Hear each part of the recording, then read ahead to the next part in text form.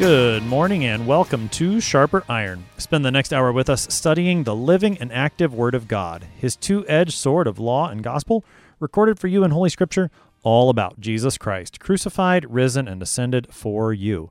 Thanks for tuning in this morning here on Worldwide KFUO, Christ for you, anytime, anywhere. I'm your host, Pastor Timothy Apple of Grace Lutheran Church in Smithfield, Texas. Sharper Iron is underwritten by the Lutheran Church Extension Fund, where your investments help support the work of the Lutheran Church Missouri Synod. Visit lcef.org for more information. On this Tuesday, June 23rd, we are studying James chapter 3, verses 1 through 12. What part of the body wields the greatest power? One of the smallest members, St. James tells us, the tongue, particularly as it is used for help or for harm by the teachers of the church.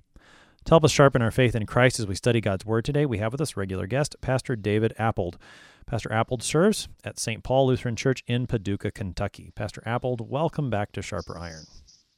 Thanks for having me on, Tim. Looking forward to it. So we're in James chapter 3 this morning. Lots of stuff in the book of James. Sometimes it's not always in a sequential order as you might get from St. Paul. James tends to lay out stuff at the very beginning and then revisit topics throughout the epistle. What do we need to know background-wise, context-wise, going into this text for today? Yeah, I think you might be able to discern something of a pattern here or of a sequence. So chapter 2 is maybe the most famous section of James. You know, you get this whole discussion about faith and works, and you get the great verse, faith without works is dead.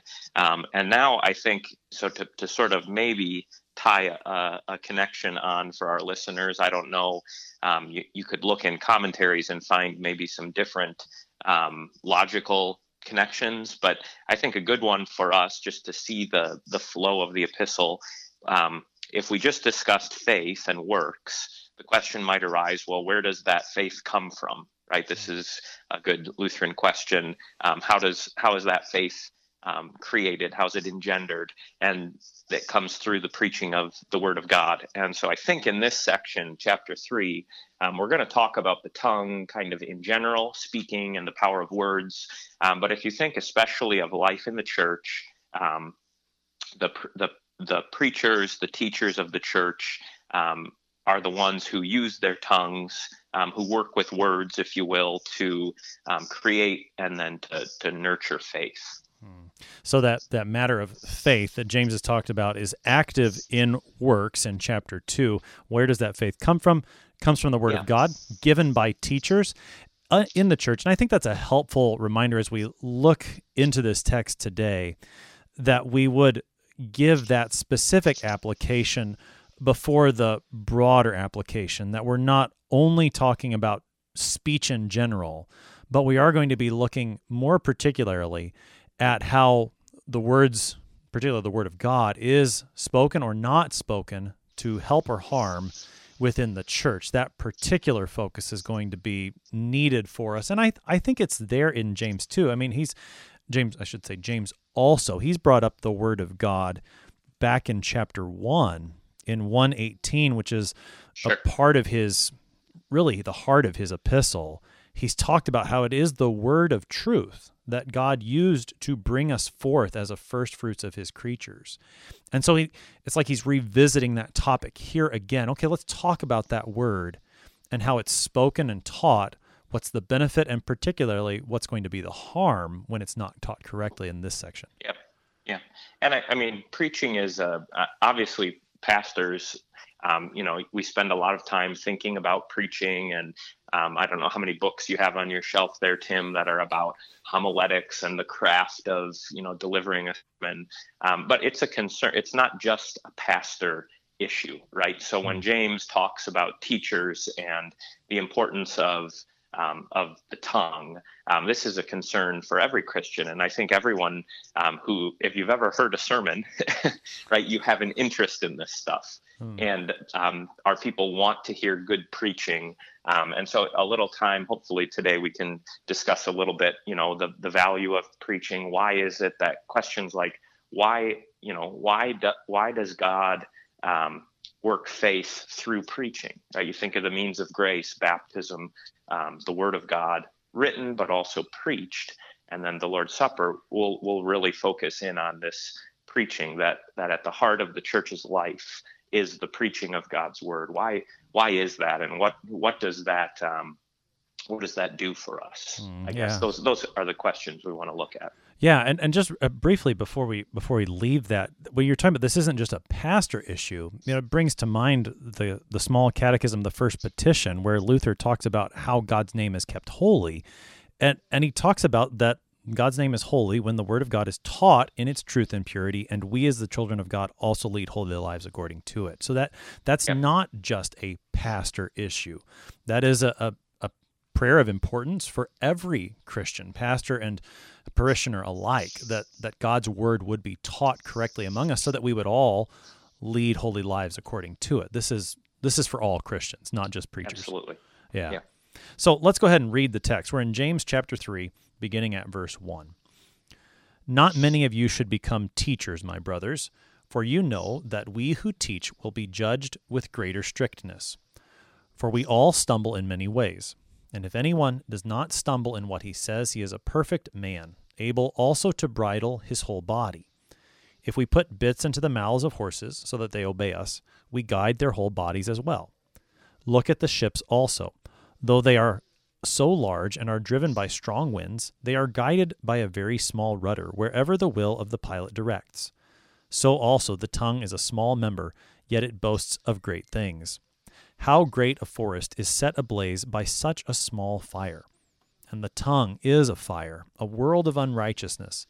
The tongue is set among our members, staining the whole body, setting on fire the entire course of life, and set on fire by hell. For every kind of beast and bird, of reptile and sea creature, can be tamed and has been tamed by mankind, but no human being can tame the tongue. It is a restless evil, full of deadly poison. With it we bless our Lord and Father, and with it we curse people who are made in the likeness of God. From the same mouth come blessing and cursing. My brothers, these things ought not to be so. Does a spring pour forth from the same opening both fresh and salt water? Can a fig tree, my brothers, bear olives, or a grapevine produce figs? Neither can a salt pond yield fresh water. That is the text for today, James chapter 3, verses 1 through 12. So James brings up the topic of teachers first. That really is the guiding focus, at least through the first part of the text. And that is what gets him into talking about the tongue, is this matter of teachers. So why is James bringing up teachers? What's the impact of teachers on the church? Yeah, so we mentioned this a little before. This is where seeing the context may be helpful, or it might just be he wanted to say something about teachers.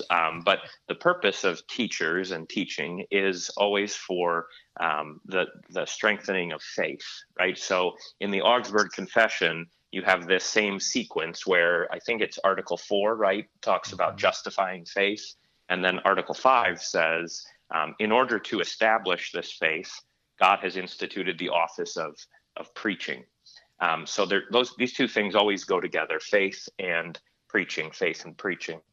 And so the function of teachers is really what's under view here. And he just kind of assumes this, I guess we would say, an office. It seems that there is already at the time of James, and we would recognize this, right, that Jesus established the apostles, and wherever the apostles went, you can find this in Paul's missionary journeys in the book of Acts. He's always ordaining men to be, I believe the word there is elders, right?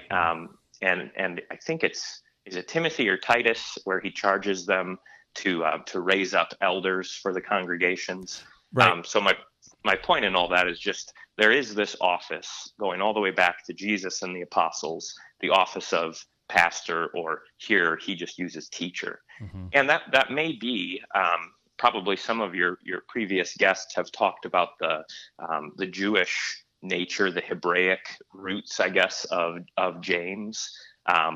it may be that he's kind of carrying over the terminology of like rabbi, right? So Jesus was often called teacher.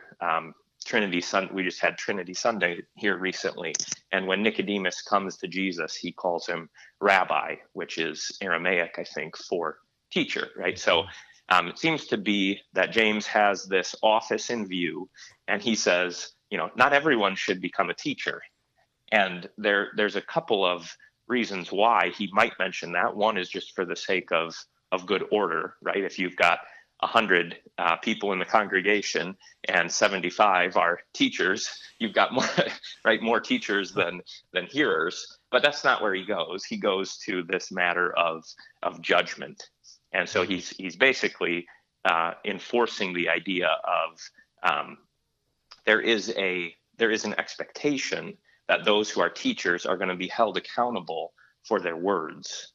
And so then he's going to get into all the way that words can steer the boat. He uses these great images, this great imagery of the rudder of the ship and so on. Yeah, I mean, so a couple of thoughts. I think it's good to see here that office that is established by our Lord Jesus Christ, the office of the holy ministry, as we would sometimes say it, and this would be just another word that the New Testament uses for that office. You mentioned elder is one that we see. Overseer is another one, and teacher here. This is that same office established by Jesus for the sake of preaching and giving that justifying faith to sinners. That's what it's there for, and that's the office that James is talking about. And two, with James likely writing earlier than any of Paul's epistles, it's worth our while to see that already this office is being used within the church. It's expected, and it's judged according to a greater strictness. That's the warning that James attaches to this office here. As you said, it's not just a matter of good order that there's not a lot of teachers, but rather there's some responsibility that comes with this office. Then that's going to be the judgment with the greater strictness. Take us into that. Yeah, whenever you get to judgment passages, I think it's good to kind of take a step back and reinforce this idea. God is, you look at the places that are of the scriptural teachings that are kind of under attack at any given point. I think one of the ones that we see in our time as being coming under attack is both God as creator, and then also on the flip side, God as judge. And so James is really focusing in here on, I think we're talking about final judgment here, that on the day of judgment, teachers who are in this position of authority are also going to be held responsible, accountable. Those are good synonymous words here, for what they said. And this isn't to say that, if you're not a teacher, you can say whatever you want as if, you're going to get away with it or something. But I think what his point is God does expect those who hold the office to live up to the calling that they have. So a good way to think of this, any position of authority always has to have this accountability or this responsibility. Because if you just emphasize the one thing, right? Oh, the authority of whatever the office is, whether it's the office of husband or father or pastor or governor or whatever it is, you can get this idea that these offices exist for themselves, right? It's an honorable thing, and people desire honor, right? That's good. But we want to also balance that out with it's not just a matter of, hey, I'm the teacher here, you all have to listen to me, right? It's not a matter of trying to gain personal honor, but the office has this heavy responsibility, and that's certainly comes through clearly in how James talks here. Yeah, with the authority comes the accountability. Yeah. And I think the judge with greater strictness is not only speaking in an eternal sense of a final judgment, but also even here and now, that the words that a preacher or a teacher speaks publicly will be scrutinized and ought to stand up Sure. to that scrutiny. And that, I mean, I know that's an uncomfortable thing. Just speaking as a pastor, that's an uncomfortable thing. You know, when you preach at say a Winkle, when you've got your brother pastors there and you're preaching to them, and like, you know, I mean, like, what are they thinking, I know. Yeah. right? Yeah. So, but it's good for us, or even just the concept of circuit visitors as we have it in the Missouri Synod, or of a district president as an overseer of the doctrine, that we would be held accountable. And that's not maybe comfortable. It's not what we might desire, but it is what we need, that we would let our words stand up to the test. James has used that language previously about tests that show what's genuine. The words of a teacher ought to stand up to a test to show what is genuine, so that a good teacher, a faithful teacher, would let any dross or impurity in his teaching, he wants that burned away. I mean, that's what the Spirit would work in him, that desire. Absolutely. I think also too here, when you the teacher and his teaching are being singled out for this greater judgment. I don't know if you read that and think this way, Tim. Some people might say, well, that seems unfair. You know, it's overly harsh or something on the teacher. But when God gives a command or there's a threat, I think a good way to see this is it's something very important to him, right? So if I'm thinking of my kids, when I threaten to punish them for something, if it's an insignificant thing, like let's say they're playing Legos, and I say you cannot use green Legos. If you use green Legos, you're in big trouble. You know, that makes no sense, right? But if it's something like, you can't talk to your mom that way, or you can't be disrespectful to me like this, that actually is worthy of a more severe kind of threat or warning, because it really matters. And so I think whenever we have a passage where God is attaching a threat to a particular action, that should kind of blink out to us, in bright neon lights. This is really crucial.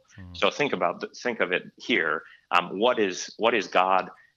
What is he wanting to safeguard, to protect with utmost care? It's the teaching that is going on in the church.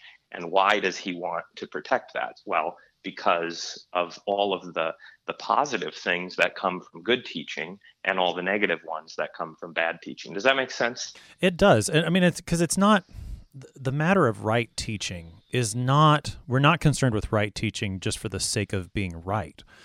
We're concerned with right teaching for the sake of those who would hear and believe. I mean, as you said earlier in the Augsburg Confession, with the way Article 4 concerning justification, that free salvation given by grace through faith in Jesus Christ. Well, how does that faith come? Article 5, it's through the preaching. And that's why we're concerned about right teaching. It's not just for ourselves or for the sake of we're right and you're wrong. It's a matter of people receiving Jesus Christ crucified and risen for them in that true faith. And that's, I mean, even that too, why does he care about the teaching? Because he cares about sinners, because he wants to bring sinners to faith in his son, Jesus Christ.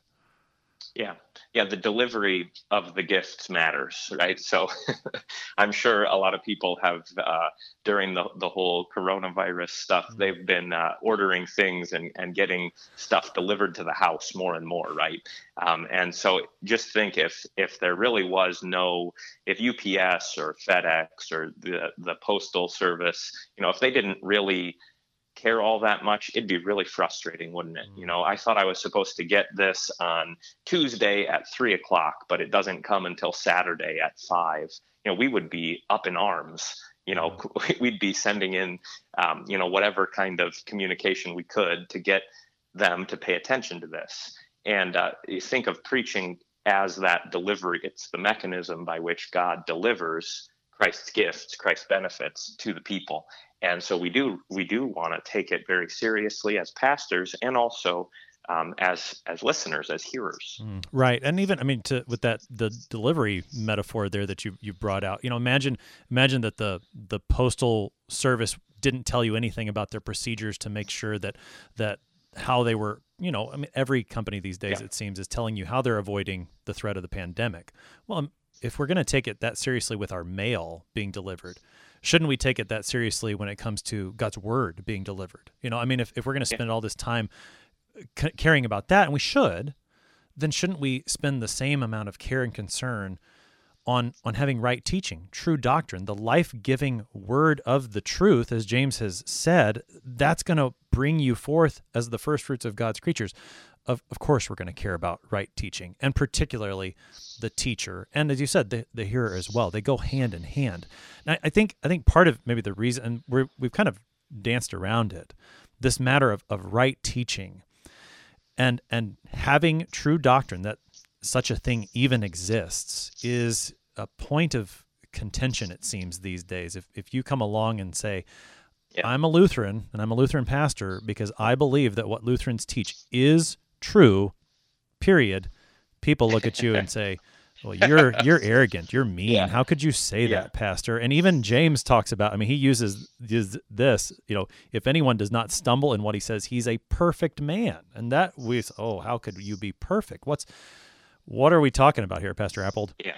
Yeah, I think anytime we see perfection, sort of the Lutheran hackles come up, and you say, well, we can't really ever be perfect in this world. And that's true. I mean, the sinful flesh always sticks closely to us. So what I would say here is he doesn't mean that the teacher can be morally perfect, right? It's not a question of this man would be absolutely sinless, but his teaching can actually be true.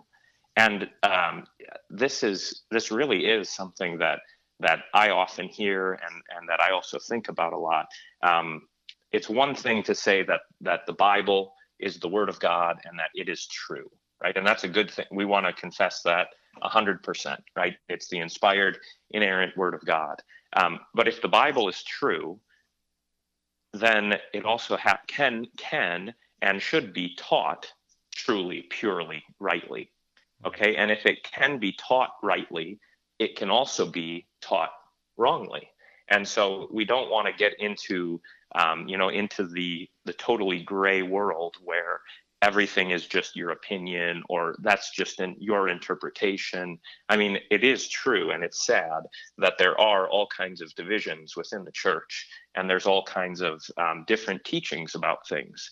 And so in what I think has happened for many Christians is that they see this plethora of opinions, the plethora of interpretations, and say, well, they can't all be right, but they can't all be wrong. Maybe they're just all different shades of being right. It's kind of like truth is a spectrum, right? And so some things are truthier than other things, but no one really has it all figured out. And we would want to say, well, actually, there is a standard. God's word is true. And so the teaching, it's not just a spectrum. It's either this is true teaching or it's false. Right. Yeah. And I think part of the struggle with this is that when you stand up and say this is true, people attach that as if it's some sort of self-importance on your part, whereas rather it's really more of a proclamation and a confession of the power of the word, that even through a sinful preacher, God's word can be taught purely and truly without error. That's not saying so much about the preacher as it is about the power of God's word, that it's so powerful that even when it is spoken by a sinful man, it's still true and it's still life-giving and saving, not because of the man speaking it, but because of the word itself. Yeah, after I think in the next section in James is going to talk about the wisdom that comes down from above, right? And so I'm sure you're going to talk a little bit about the Holy Spirit there, but the Spirit who inspired Scripture also is going to see to it that Scripture is taught truly. Now that doesn't mean I can't just sit back all week long and then on Sunday morning say, well, I know whatever comes out of my mouth is going to be guided by the Holy Spirit. I mean, the Spirit expects us and demands of us that we actually put some thought and energy and prayer into our sermon preparation in advance. But my point here, Tim, is just seeing the Spirit's inspiration of Scripture and also his work in the teaching of the church, the preaching of the church. I think that helps to kind of get us away from, hey, I'm such a great teacher, I'm such a wonderful intellect, you all should listen to me because I'm right. That's not what we ever aim to do. What we aim to say is God's word is true, and I want you to have confidence in what you're being taught. And so we always want to be pointing people back to Scripture and seeing how our teaching is backed by Scripture, and also how it has been taught through the history of the church. We're not making up our own new teachings as Lutherans. We're delivering what has always been delivered to God's people. And that, I think, is the true humility, is to as a teacher, to stand out of the way, let the word do the talking, and let the word be true, rather than the arrogance that would say, well, yes, God says this, but we can't know what he means, or he was unclear, or we don't know what he says. That I think is the real arrogance, is when we would look at a very clear passage of God's word and say, somehow either God didn't mean it or we can't understand what he says. Humility, rather, is just to let what God said stand true. Absolutely. With that, we're going to take our break here on Sharper Iron. You're listening to us here on Worldwide KFUO, and we will be right back. Please stick around.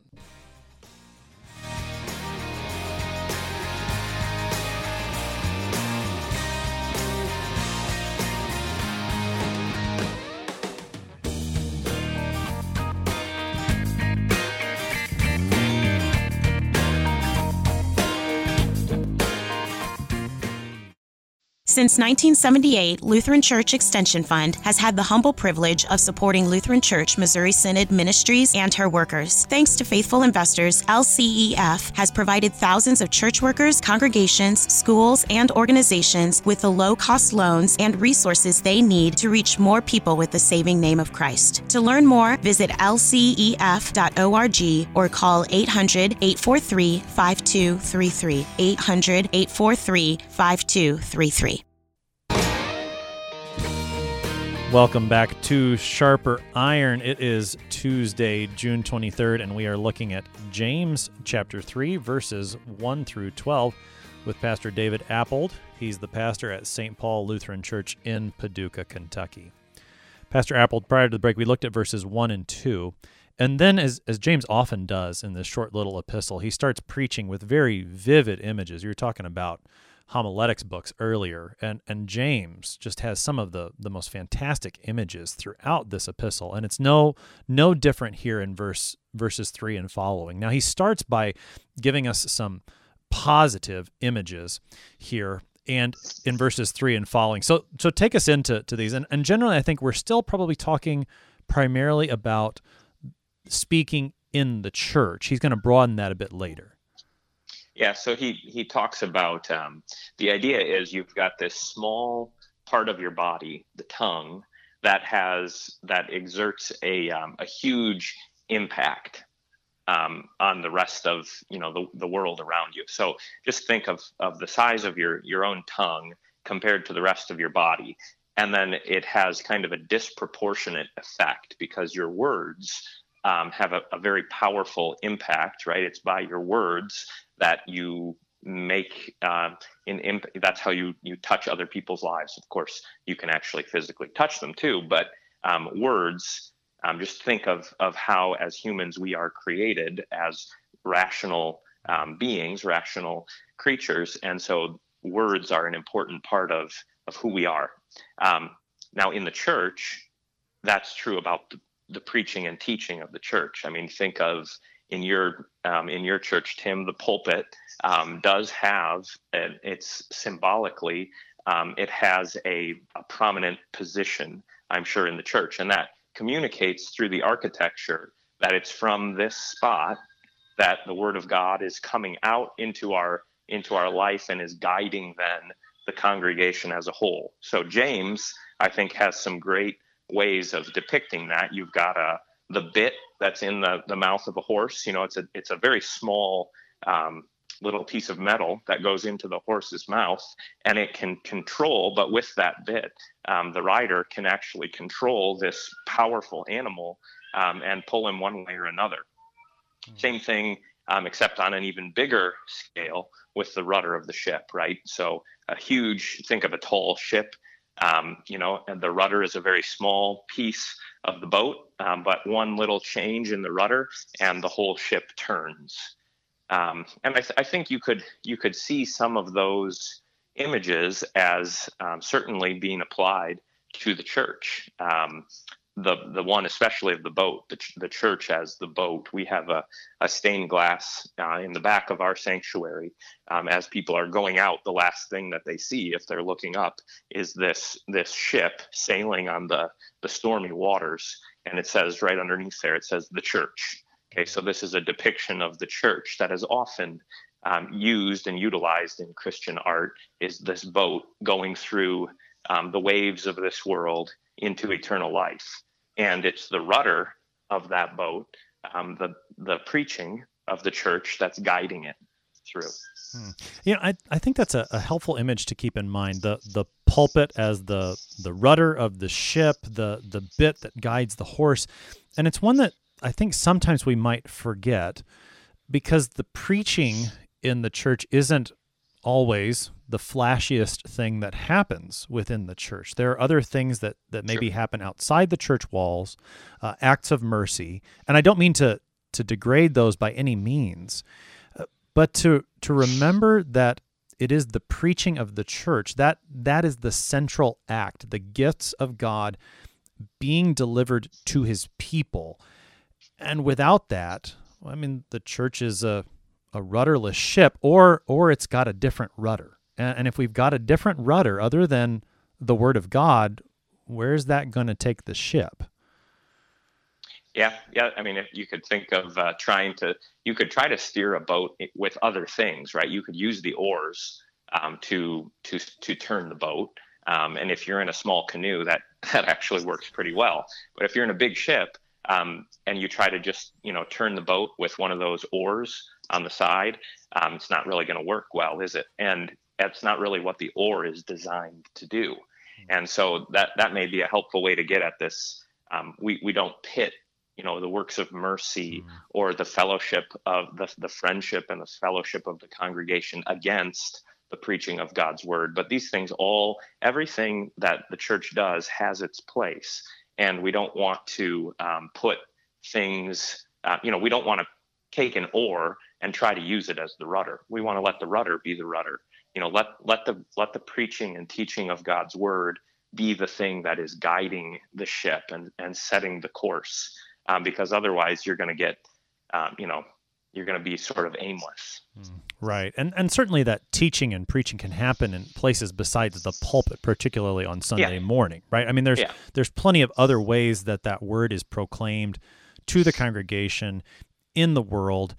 So it's not just the pulpit, but that proclamation of the word, that simple use of the tongue is central to the church's life. And you do see that within church architecture. And also, I mean, just to add that word is also, combined with stuff in the sacraments. And so that the centrality of baptism and the Lord's Supper, we're not denying that by any means, but to recognize just the great power of this very small act of preaching. I mean, I think of, it's in Acts, so was it 17, where people are saying that Paul's preaching has turned the world upside down. I mean, what an amazing thing, that just this word of Christ crucified and risen, that has completely changed everything. That small member, the tongue, has had this great effect. And now there, I mean, so far, I think we've primarily been talking about the great effect that it has for good and the guiding of the church. But James is also going to give us the negative images, and it's I mean, reading through it again at the beginning of the show, it's like, wow, this is strong stuff. Yeah. So you get these great images. The primary one, it seems, is the fire that is talked about, and he's going to turn the image negative, the negative things that happen when the tongue is misused, and it does seem that he starts to speak more broadly than the teaching in the church, but he's now addressing, and we don't want to lose that by any means, but he's also addressing our speech in general and the negative effects that our speech can have in any aspect of life. Yeah, I think it's good to see the connection. The reason I really wanted to emphasize with you teachers and teaching is because that's, otherwise you have just like verse 1 and 2 kind of off by itself. And then he gets on to just general talk, the use of words and speaking. So we want to see a unified connection between why does he go from talking about teachers now to talking about the tongue? Well, because teachers teach. And to do that, they use words. But now I think you're right to see there. I think he's moving from specifics to more general, if you want to think of it that way. So he's been talking about teachers and their teaching, the preaching of the church. And now we're going to think that's still in view, but he's also going to expand on that a little bit. And now we're just considering words and how a person's words, whether you're a teacher or not, how your words impact the world around you.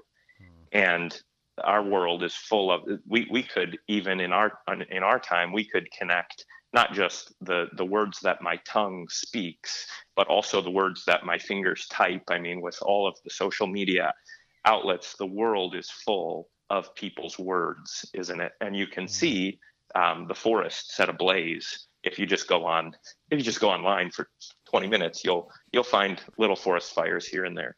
Right. I mean, you don't, not even 20 minutes, maybe 2. Yeah. If you're looking in the right place. Well, I'm slow. I have a slow connection. I don't have 5G towers around me. All right.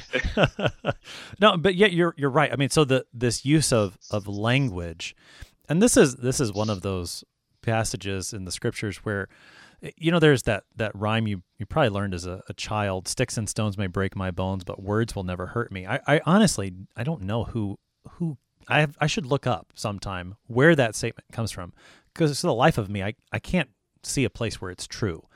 And certainly, yeah. James can't see the place that is true. The tongue, for all the good that it can do, does all kinds of evil, not just in, not even, I think, just in spiritual ways, but in very physical ways. That the tongue, James says it, it's a fire. It sets things on fire, digitally, physically, spiritually, all over the place.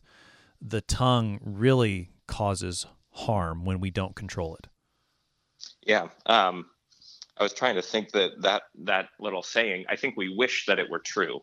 And so that's why we tell our kids, because we know it's not, right? So you want your kids to be, to not be super sensitive to every word, because as a parent, you're going to deal with, people who speak harshly. You're going to have to deal with this your whole life.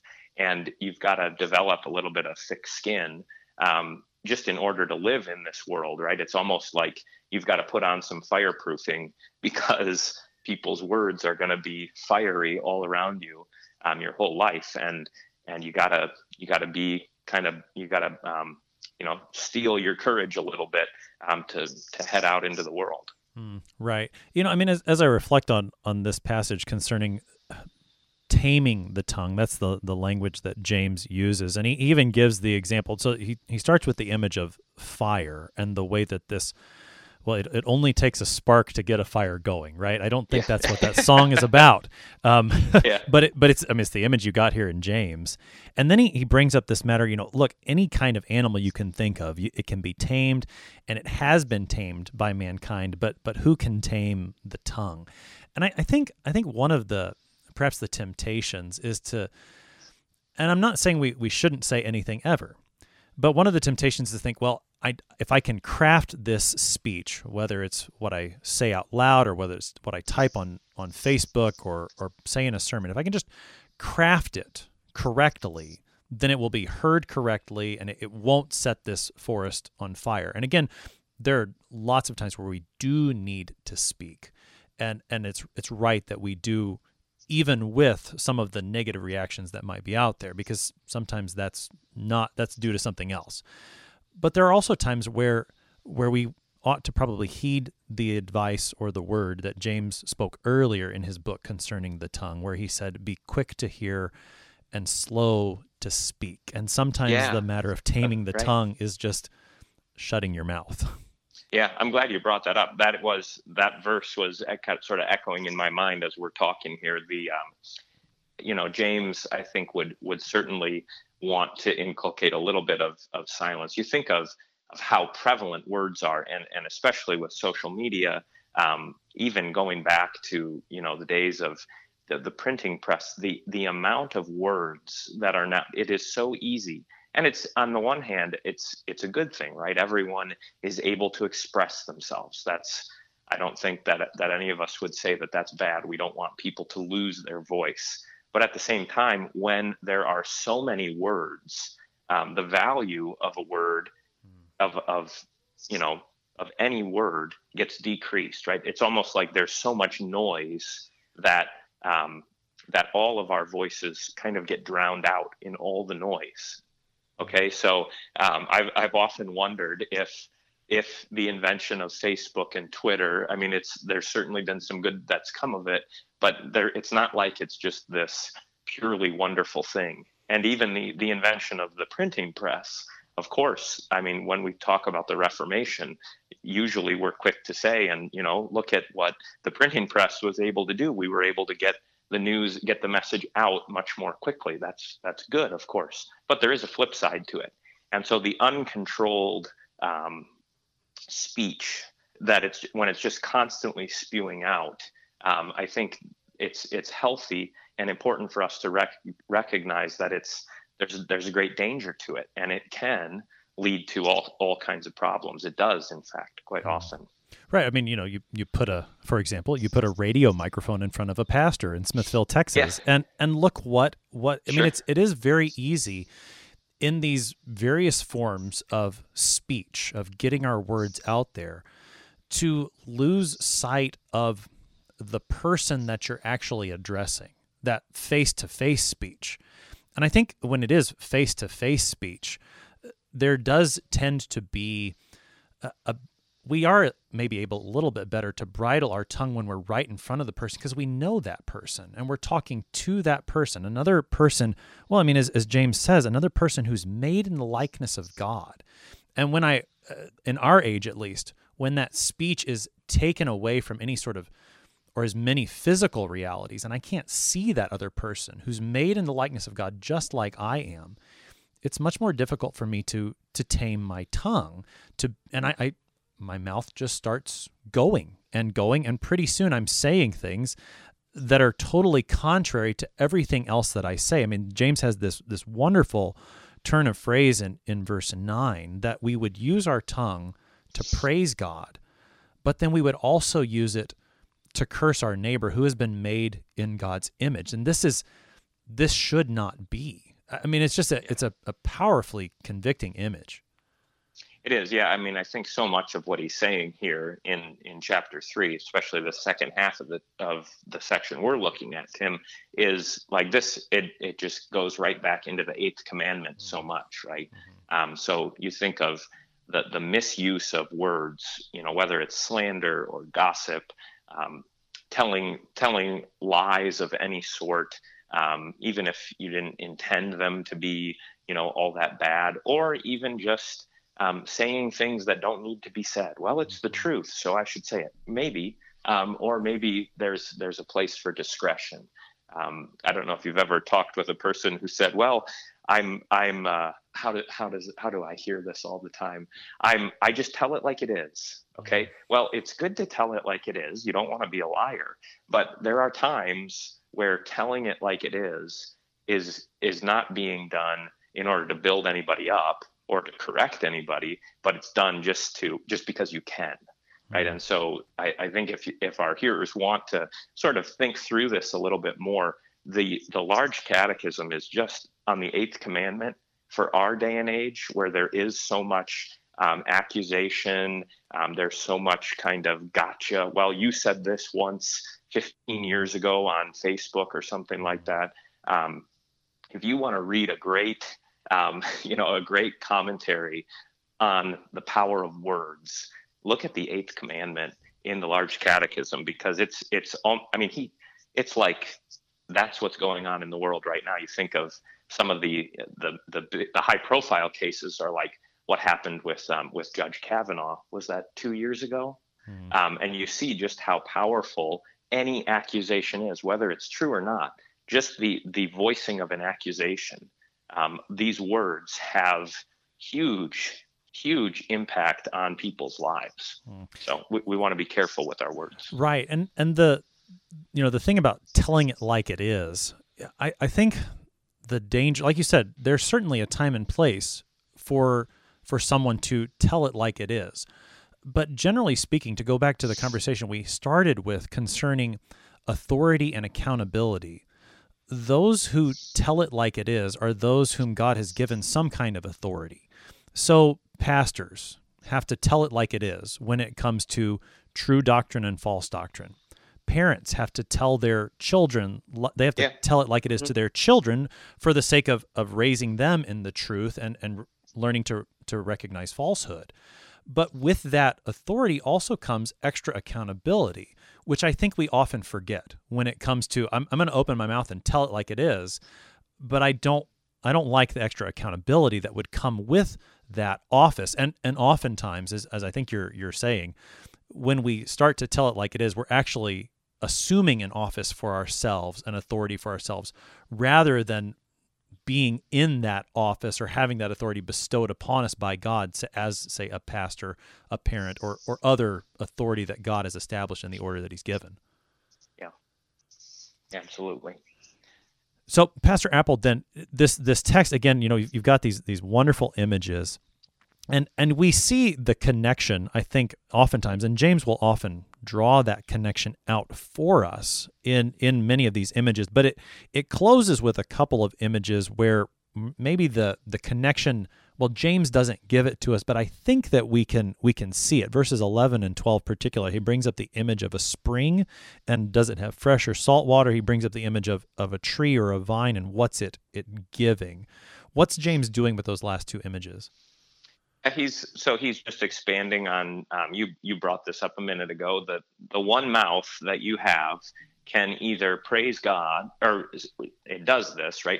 On the one hand, we use our mouths to praise God, right? Glory be to the Father and to the Son and to the Holy Spirit. And on the other hand, at the same, later in the same day, we use that same mouth to harm our neighbor with words. And he says, this isn't the way it should be. And then he gives these great images for this. You've got a spring of water. So I think he's giving a very vivid description of what he just got done saying. So sometimes people will talk about the book of James being kind of similar to the book of Proverbs. And when you read Proverbs, you have all of these great sort of analogies drawn from the natural world, the created order. And sometimes Solomon or whoever the proverb giver is there will spell out exactly what he means. And other times he doesn't. It's just implicit. And I kind of like the ones that are implicit because they make you think a little bit more about it, right? Why did he use that analogy? What is the metaphor here? And I think James at the end does that perfectly, right? So a spring of water doesn't give both fresh and salt water. And a vine doesn't produce, or a grapevine doesn't produce olives or figs, I guess it is. And a fig tree doesn't produce grapes. And so what's the implication? Okay, take it back to teachers and their teaching. A good teacher should give good teaching. And if you want to have good teaching, you have to make the source pure first. Or you could apply it not necessarily just to the teachers of the church. You could think about every person's mouth is like this source. And what's going to come out of the mouth? Is it going to be grapes and figs, or is it just going to be grapes? Right. Take it back to a couple of to connect it to that James 1 passage again about being slow to speak. Well, he starts there, be quick to hear. Well, quick to hear what? In this context, quick to hear the word of God. Because it is that word of God, that's the word of truth that God uses to bring us forth, as James says, as the first fruits of his creatures. That's what will make the source good. And I mean, that takes us back to Jesus' words, which is another feature of this epistle with James, that he's constantly echoing the words of Jesus. And Jesus talks about this, that if you want good fruit from a tree, you need to make the tree good first. So if you want grapes, have a grapevine. If you want figs, have a fig tree. And don't expect the other when you've got the wrong plant. Similarly here, what's the final solution when it comes to taming the tongue? It starts with the listening to the Word of God. That's what will fix the source. That's when good words, helpful words, true words will start to flow forth from our tongues. Yeah, I think that's a great connection with Christ's own teaching. If you want, we often say this about good works, right? Good works flow from a good faith, and so if you want the good works to be produced in the life of a Christian, that faith has to be nourished and strengthened first. You don't command a withered up tree, hey, make me some good apples now. First, you got to go and you have to tend to the tree, right? You got to trim off the dead branches. You got to put on the fertilizer and water and all that. And then from a good tree comes the good fruit. So if you think of this just in terms of the things we've been talking about, this is a great encouragement, I think, for prayer. Christians should pray that God would, purify my lips, purify my mind, purify my heart, so that what comes out of it will be a, pure water instead of this salty, acidic, something that nobody would want to drink, something that nobody would want to hear, something that doesn't actually produce anything good. Right. I mean, James is, he started this way when it talked about wisdom at the very beginning. He says, look, if you don't have this wisdom to rejoice in your trials, ask God for it. The one who is the giver of all good gifts. And so here too, ask God for this taming of the tongue. Ask him for it. That's a very helpful reminder. Pastor Apple, with just about a minute here left on the morning, anything we missed or wrap things up for us as we've considered these verses from James?